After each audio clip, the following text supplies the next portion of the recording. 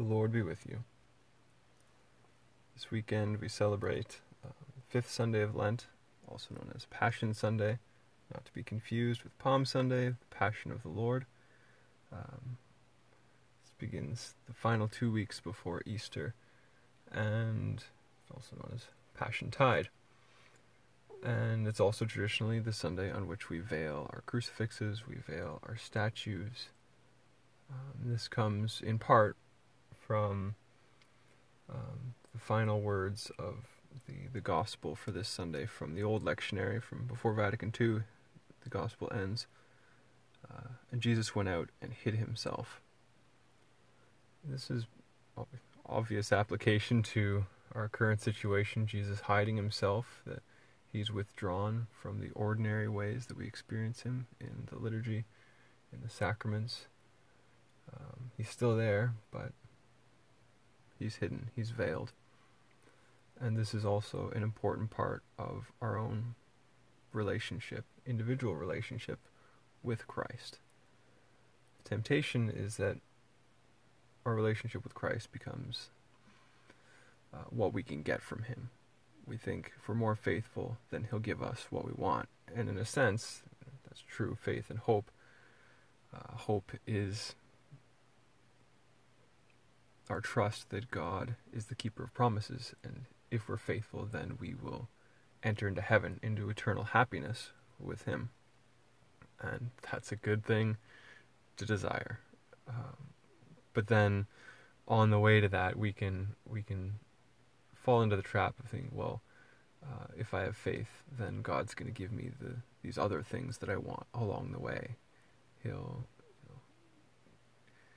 cure me of illness. He'll give me the raise I need. He'll give me the money I need. He'll give me this or he'll give me that.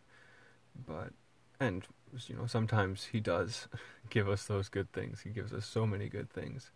But that's not what our relationship with God is meant to be. It's not just an if-then, a transactional relationship.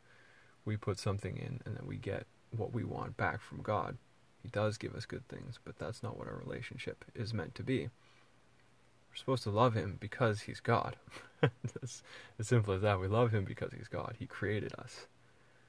We owe him our love.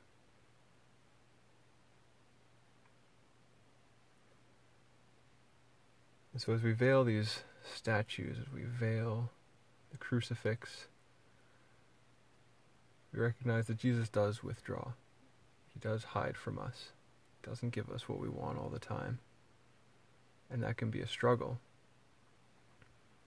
But then, next weekend, Palm Sunday, Sunday of the Passion of the Lord, Jesus has his triumphal entry into Jerusalem. So he's gone from hiding, now he enters triumphantly into Jerusalem, and everyone welcomes him. It's joyful.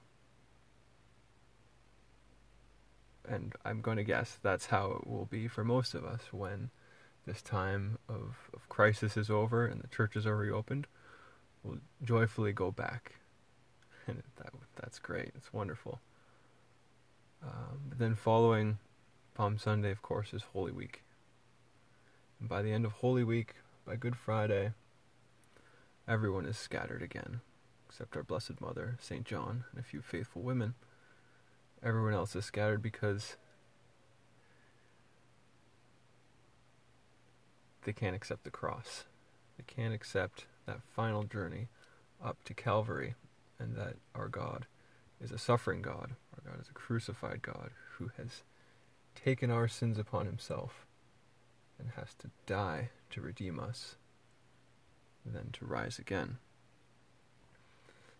And so for us, as we continue through this period of Christ being veiled and hiding from us in a way,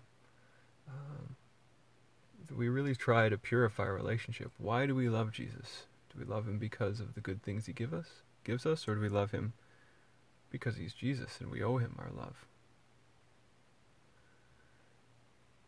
And then when the veil is taken away, that we celebrate.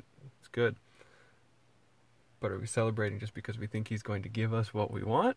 Or are we celebrating because we can enter more deeply into that relationship with him through the sacraments, the way he desires us to receive the sacraments? Eucharist is there for us to receive him. Confession is there for us to be forgiven.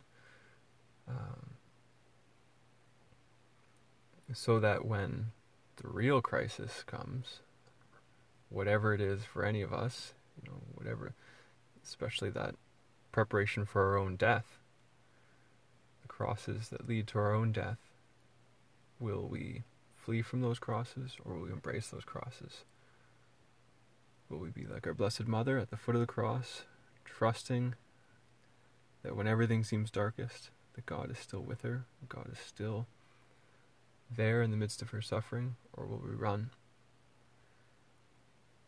Pray now that our Blessed Mother will strengthen us to be true disciples of her Son, and that in the midst of this time of Christ being veiled and hidden, that we will purify our relationship with him and continue to grow more deeply in our love, pure and perfect love for our Lord. Praise be Jesus Christ, now and forever.